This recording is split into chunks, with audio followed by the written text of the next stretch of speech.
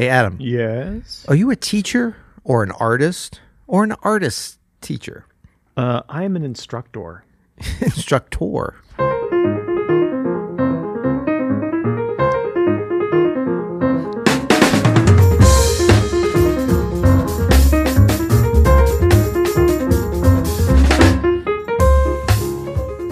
I'm mentor Adam Manis. Mentor.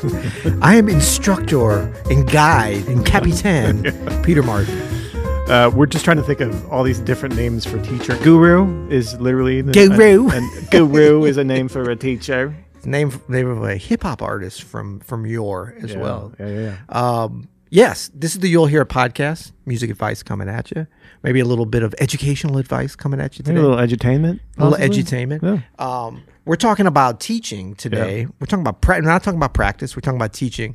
I think something that we have a little bit of shared or collective experience and knowledge about, something that we're super passionate about. I should hope so. Individually and as Open Studio, and I think more specifically, we're talking about how to build your teaching studio. Right. So that there's a couple of things that you're going to want, and I think that we're going to try to solve, is how to make it successful, meaning like not just financially, but how to make it something that's fulfilling for you so that it's not just like a job, I got to teach, right? But something that is actually something that helps you grow as a musician. Yes. That's one way. And then, of course, to help supplement any kind of performing income, it can be very, very handy to have regular teaching work. Yes. Because, it's a pirate's life we're living here, Peter. Exactly. We just go from port to port, exactly, like trying to make things work. Like ships at sea. And, it's sometimes it's feast, sometimes it's famine, and a steady teaching gig could really help, like on any level, can really help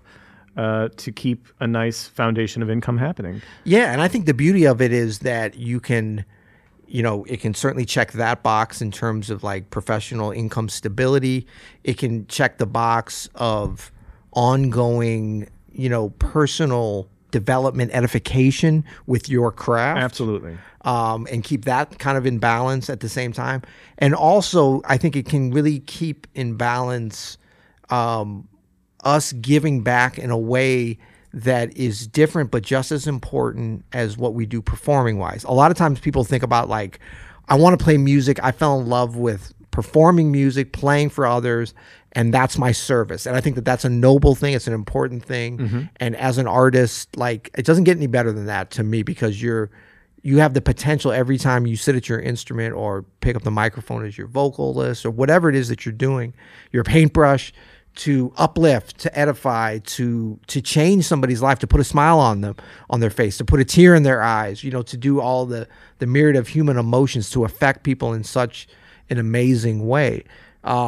So that becomes like the focus. And then unfortunately, I think a lot of times people are like, oh, when I don't have a chance to do that, I have to teach just because I got to do something professionally. Yeah. And when you get that balance right, and it's different for everybody. It is. But if you can get that balance, you can be serving in two different ways, because I always think of teaching as like having that potential sort of network multiplier effect. Of course. Because you're still going to be playing your music and lifting up folks with that, but by teaching others to do that, and then it's like a beautiful pyramid scheme that's actually legal, because then they can go teach other people. So like you're handing off multiple batons, and then keeping this whole beautiful ecosystem of artistry in the world and doing your part to give back. So you feel, it's like whenever you donate to something or you help somebody out, it's not just an altruistic thing. I think it's a very selfish thing in a beautiful way, in that you get a lot out of it. That's right. It's not just about giving to them. You get that connection with uplifting and helping others. So I look at teaching very much, in that way. And then certainly for the side or the sort of corollary benefits as well as income stability and all these different things. And if you look at people that have that balance right, they're so happy. You know what I mean? Like because they've got, they can avoid, but look, we've got some youngins out here today. Maybe they're coming to learn from us. Hey, they can't see us. They can't see us. Yeah. But when you get that balance going correctly, it becomes a flexible thing. You can add a little bit more sometimes when you need to teaching. You can take that away a little bit. But I think for me, it's always been an important part of my why. Well, that's what I was going to say, is like, the first thing that you can do is to really find your why. Why are you teaching? And really, you might take just a sheet of paper and write down, why do you want to teach? And this could really save you from I just need some extra income, right? Even if that's the case, what are the other reasons that you want to do this? Is it because you want to have a close connection with music? Are you asking me? Well, no, I'm saying I'm ready to answer. If you want. I'm saying this is questions you would ask yourself. Is it a monologue or a podcast? What's going on? Questions you would want to ask yourself is why am I teaching it? Yeah. It can just be, of course, for the money, but as you said, like, this can be something that is part of your practice. This is part of your life as a musician. For me, I have learned as much teaching and having good students ask good questions about what I'm teaching, that forces you to re-examine things that you do and techniques that you have and why you use them and how you think about them. And wait, have I not turned this over as many times as I thought I have? Right. Because they're having a question that maybe you've never thought of about a concept. And you're like, wait, I need to be able to actually explain this, or I need to be able to at least demonstrate this in a way that makes sense, and that helps you to understand, oh, okay, this is how I'm actually thinking about this. This is how this is coming through me. Yeah. That can be very rewarding. So maybe that's your why of like, I'm going to use this as a tool to hone my own playing. Yeah. I'm going to use this as a tool to connect, as you said. And sometimes it's like a little bit of like kind of verify ideas and as well. Like you think about like someone who's doing research or like a philosopher or something, like a lot of times they'll teach to put those ideas out there and be like, wait a second, this? See if it holds water. Yeah. See if it, give it a floor run, see how it plays, that kind of a thing. I find it very useful for that. Me too, man. I do all of these, like, especially with Open Studio and on the YouTube channel, a ton of stuff on like harmonic teachings and working with some of like Barry Harris and Hank Jones's concepts. And I find that as soon as I put it out there, it better be sound, because people will tell you if it's not. So it really forces you to make some good habits in like really checking on your stuff and making sure that you understand at least a little bit how it works. Right. Okay, so now we've got our why, which is to save the world, save humanity. Next up is to find your niche. Find your niche. So important. It's really important, because if you think about it, there's all sorts of different kinds of teachers. Think about there's a college conservatory professor that teaches harmony. There's Ron Carter, who still teaches lessons to bassists, as more of really in that guru position of like, I'm here to tell you what works for me and to coach you to be the best player you can be. Also, has a course available on Open Studio. That's right. Yeah. And I think it's important to note, even when you get to that very high level, that sort of pinnacle of bass, it's like, wow, Ron Carter is teaching. I would say that his niche is actually not what you think it might be, which is like how to play like Ron Carter. No. That's not what he teaches. No, he teaches you how to be the best bass player you can be. Exactly. It's more like how to practice like Ron Carter, how to think like Ron Carter, which is not exactly what you're expecting maybe, which is a lot of fun, really. Well, and then there's people like, Roy Hargrove, who notoriously was not a big talker about music, breaking it down. But I have friends who took lessons with him. Oh, wow. And he would, one friend told me a great story. I think he was in Paris, and Roy was in Paris. And he somehow got a hold of him on social media or by email. And he said, he's like, yes, we can have a lesson 8:00 tomorrow. And that was the only information. Not 8 a.m. or 8 p.m. There was none of that. And there was no, here's where I am. You have to find me. And when he got there, and this trumpet player, who's a very good, accomplished trumpet player now, he figured it out. He figured out where he was, and he got there, and Roy was like, I just wanted to make sure you were serious. Wow. But that was the lesson. That doesn't surprise me. That's very Isn't that Roy. cool? Yeah. Yeah. I was going to say too with Roy and by the way, I don't think he charged him for that. It was just like, if you're serious, let's do this. Right. It's not that was the price of admission. That's Roy's why. Is passing that along. For sure. Yeah, he was very much of that, like pass the baton. But be serious about it and a little bit of a challenge. That doesn't surprise me. That's on brand for him. Yeah. But I was thinking when you first brought up Roy, that's another kind of find your niche and sort of where you want to do it as well, because a lot of the teaching that I saw Roy do over the years was at jam sessions. Yeah. You know, and it wasn't the overt like play this, but it was more like leading by example. But he loved, especially if there was young players in New York or wherever, you know, and when I used to tour with him, like he was always like, man, let's go to this session. And we'd be like, man, I'm tired, or like, I don't know. Like we would sort of be like, well, who's going to be playing? And, you know, He doesn't care. He didn't care. Yeah. He didn't care. It's like somebody that's interested. Like he didn't necessarily look at it as like, I'm going to go there and learn something, although he might have, but it might have been like, I'm going to go there and still have just as good of a time if everybody's worse than me, which was probably the case most of the time. And that's his niche. Yeah. And maybe that's your niche, is to lead by example and to build a studio based off of this sort of like coaching mentorship more than here's what scale to play over B flat blues or whatever. You know what I mean? Or maybe it is, I am like, maybe you're thinking like, oh, you know what? I know a lot about stride piano, or I know a lot about Bud Powell. Like you can be that person. I'm the Bud Powell person who like, if you want to learn about this, go to me. Or I'm the monk person. Like you can actually, I need a teacher.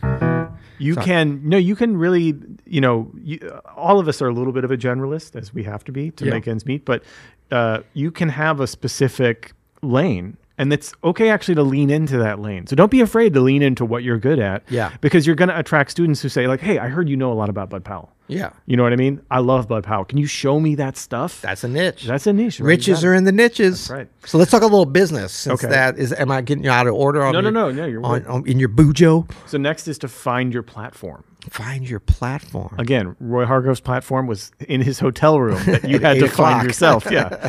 And but maybe your platform is your home. Maybe it's a music store. Yeah. Traditional. That's a traditional route. And the platform should match your niche. Niche, or your expertise also. Like, so you say a music store, that you better be good at some very beginner teaching. Yep. Like exactly. I'm horrible at this. That is not my niche. But if you're looking for beginner teaching and you're trying to do it over Zoom, right, that's going to be hard. It's going to be harder. Yeah. I mean, it's possible, but also like know your audience in terms of your niche. Like people come to a music store. That's so old school to be like, oh, I'm gonna go buy an instrument. Oh, see if they have any teach. Like it's very casual. It's what's keeping piano stores in business, though. Exactly. But you need to be able to like meet people where they are, and you have to have that kind of personality. But you also have to have that kind of know-how. Like it can't be. You have to be able to break things down at that beginner level in a way that's clear and inspiring, and it's not too much at the beginning, and all the things that I would totally screw up in that situation. Maybe your platform is a school or a university, right? And you can find institution of higher learning. I mean, I feel like if you're teaching at an institution of higher learning, you're probably already on that sort of path because you have to be. Right. But maybe it's not. Maybe your platform is Zoom. Right. You know, and which we've found for us. Our platform at Open Studio is we have our own platform, openstudiojazz.com. Ever heard of it? Yeah, that's right. Familiar with its work? Which maybe you build your own website. That's how this whole thing started. Is you and Dan Martin built just petermartinmusic.com. Peter Martin Jazz Video Piano Lessons.com. It was but it's also, it doesn't have to be kitschy. It doesn't have to be one platform. Because now, like for instance, Open Studio, our platform is a podcast. Right. It is a YouTube channel. It is actually 2 YouTube channels. That's true. It is. We go live all the time. It is openstudiojazz.com. Yeah. It is Zoom and Open Studio Pro. Yep. And it's probably some other things I'm even forgetting. It's Instagram. Right. It's YouTube Shorts. It becomes a matter of like when we talk about platform, I would encourage folks, don't get too caught up in which platform. Should I teach on Instagram or my own site or whatever? It's like, what can you, like we've created a whole system because we've got a lot of different students in a lot of different places. Yeah. And we're trying to serve, our niche is very much jazz piano, jazz bass, jazz drums, but very much like defined in terms of that. But then what I think we've done is crafted and continue to do is to really craft a platform and a combination of things that best serve our community, our students in an ongoing way to be able to access the information in different ways. Sometimes that's an old school PDF. Sometimes that's a printed book. Sometimes that's watching a pre-recorded video. Sometimes that's a live community-based session or a with podcast you. or whatever. Sometimes it's this kind of thing. Sometimes it's a YouTube video where it's very broad because anybody searching for something on altered scales is going to come to us. So it's like you want to kind of fit to the audience and fit to the platform as opposed to the other way around to be like, well, what platform am I going to go on? Figure out what it is you're going to do, what your area of expertise, what your niche is, and then craft a platform. And that could be as simple as a Skype lesson. Do people still do that? Skype lessons? Well, they do more Zoom now. Right. Zoom has killed Skype. And the whole advantage, I would say, to doing something online, it's not necessarily Skype. Better or worse than in person. I mean, a lot of times, like you alluded to, like a beginner lesson or maybe with a kid, a young person at piano is going to be ideal in an in-person situation. Yeah. But the advantage to doing things online, and if you do want to teach and feel like your niche is so specific, is that there might, in the city you live in, only be like 7 people or 3 people or maybe nobody that needs what you're given. Whereas when you go online with it, you've got access to the whole world. There might be 100 people, more than you could even handle, that are interested and need what you have to teach. So it opens you up to a worldwide kind of market and audience, which is very exciting. Well, and it doesn't have to be just Zoom lessons, live in person. It doesn't have to even be, YouTube videos. Like one of, I would say, the most prolific teachers in modern social media-ness is our friend of the show, Rick Beato, with his PDF download. Rick who? The Beato book. The Beato. I like the way you say Popular that. Beato book. But think about that. That's his main source of teaching, right? Yeah. I mean, he has his YouTube videos, which are very educational.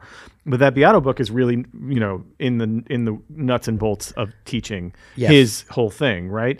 And his short video lessons, which are a very different kind of medium too, but convey specific information in a really cool way. But I think his Beato book is probably his most popular thing. Yeah. So you can actually, and that's a PDF download. Like you can make a PDF download, and then you do what Rick does, and that brings us to our last point, which is find your audience. Yeah. And you find that on social media. You find it on Instagram, Facebook, YouTube, TikTok, wherever you got to find it.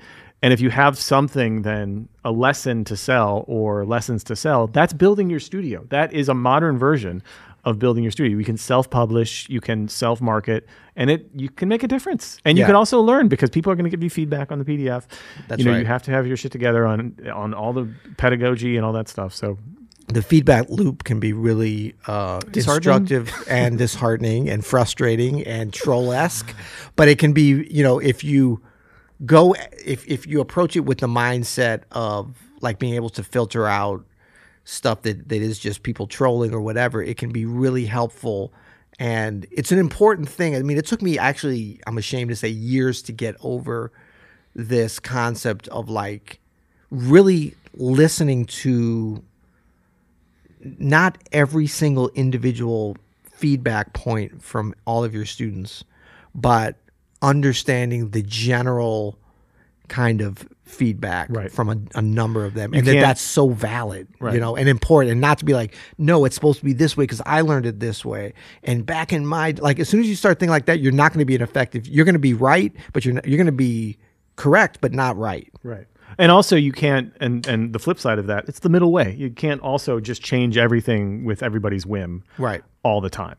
You have to have some kind of common ground. Get the sort of the temperature of your studio, and then you can mold what you're doing to that temperature, to the general consensus. Like, because oftentimes it's not even like, students are needy or you're being dogmatic. It's more just like you're either talking over them or talking under them. Yeah. So you can actually talk about the same thing, just sort of dial in how you describe it, or start, instead of starting here, start back here. Right. You're going towards this, right? Right. Because you got to be able to, like, it's like a coach, like of an athletic endeavor, say running. Like, you can have the perfect training plan for a world-class athlete that is just finely tuned, and then you can insist on that for just a recreational athlete that maybe aspires to get to that level, but you don't meet them. But you're like, you know what? No, you have to have the best of everything, and you're going to do this. They're not going to be able to accept that. Like, in order to be able to find what is it that needs to work for them to not only to get better. Yeah, of course, everybody needs the best instruction at all time. Everyone needs to travel in the backseat of a S-Class Mercedes.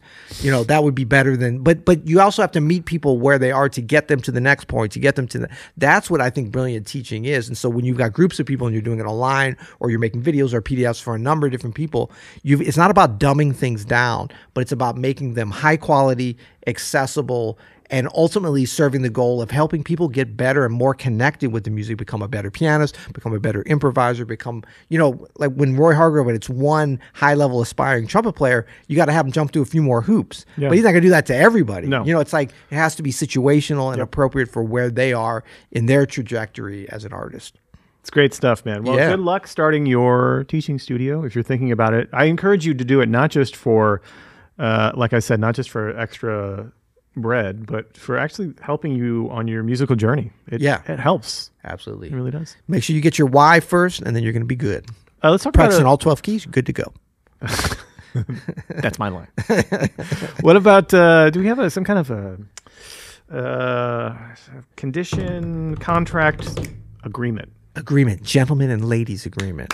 Now, I got to warn you, a lot of our audience is a little bit raw, and they don't always have the most gentlemanly or ladylike demeanor. They're running a marathon with that Vaseline? Okay. Exactly. A little bit raw, rough around the edges, which is fine. But in order to fully participate in this agreement, you've got to act like a gentleman. You've got to act like a lady, at least for a minute, as you're pressing what? The subscribe button. The subscribe button on YouTube. And you might say, what is YouTube? Well, go to youtube.com, search for. You'll hear it. Yeah. And you'll find us. It doesn't matter if you're not watching it there. Feel free to watch. Don't we look great? But subscribe there, because it's a lot easier than subscribing to the Apple Podcast. Is it iTunes? Is it on your phone? Are you driving? Is it Spotify? What the hell's going on? Is it Stitcher? I know we got a lot of people on Stitcher still. Just to be safe. Yeah. You might as well subscribe everywhere. You can. I like this. You're always pushing it a little more. I like that. And then make sure to leave a comment. That's part of the new agreement. The new gentleman and ladies agreement. Subscribe and basically just affirm it. It doesn't have to be a highfalutin thing, right? Say agreement adhered to. Right. Yeah. Agreement. You could just be like done / a lady. Agreed. Agreed. Yeah. / gentleman. Bam. / lady. Until next time. You'll hear it.